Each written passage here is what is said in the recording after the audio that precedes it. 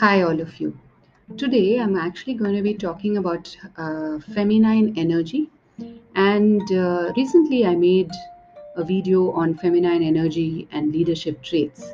I'm going to be making a series of videos and podcasts on this particular topic. The moment I released the video on feminine energy and leadership traits, to and posted it to a lot of my groups. One of my very close, in fact, associates texted me and said, you cannot actually relate leadership traits to gender."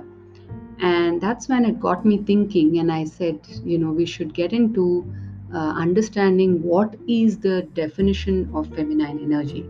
Is it male, female, or is it something else? So, most of us probably have some sense of what it's like to be around someone with a lot of feminine energy. But what exactly is feminine energy and what does being feminine really mean? Here's what you need to know about how to be more feminine and get in touch with your feminine side. So, what is feminine energy? Feminine energy, as far as the meaning of it goes, is definitely not linked to gender. It refers to a specific set of traits considered to be the opposite of traits associated with masculine energy. So, your masculine side gets expressed when you're working toward a goal, making progress, getting things done, and pushing forward, right? Your feminine side gets expressed when you move with the flow of life, embrace your creative energy, say dance, play, and attune to your internal process. Importantly, these traits are not associated with gender. The set of traits we've come to define as feminine do stem from the expectations we used to place on women throughout history to behave in a certain way.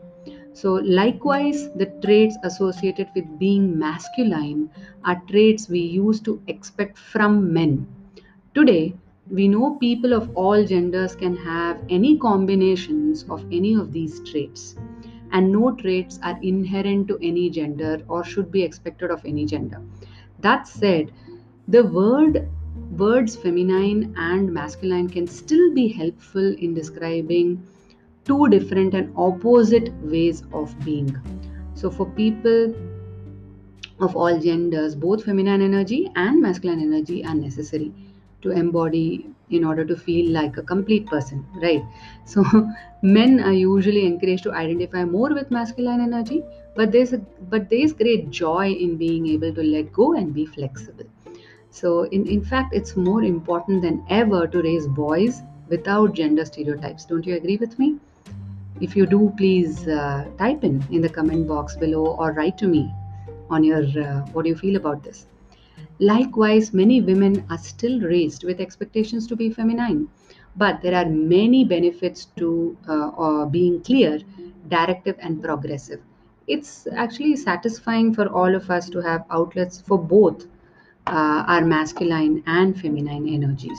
So, why so many of us are out of touch with our feminine traits?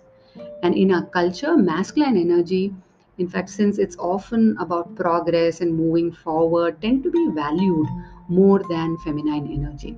This creates, sort of a feeling of being off balance, both individually and culturally. Because when we overvalue masculinity, we spend most of our time working and very little time resting, taking vacation, and spontaneously probably connecting with others. Overvaluing masculinity also leads to us to become dependent on man-made things such as our smartphones, laptops, probably looking at TV programs, arts together, and spend less time in nature or expressing our creative selves. So, being overly masculine and under feminine leaves many of us longing for something else, something rejuvenating, something wild, something resourceful, something spontaneous. That's, in some sense, the feminine. So, how to be more feminine? And this is something I'm going to be taking up in my next video. And do wait for that. I'm going to be launching a YouTube video on this.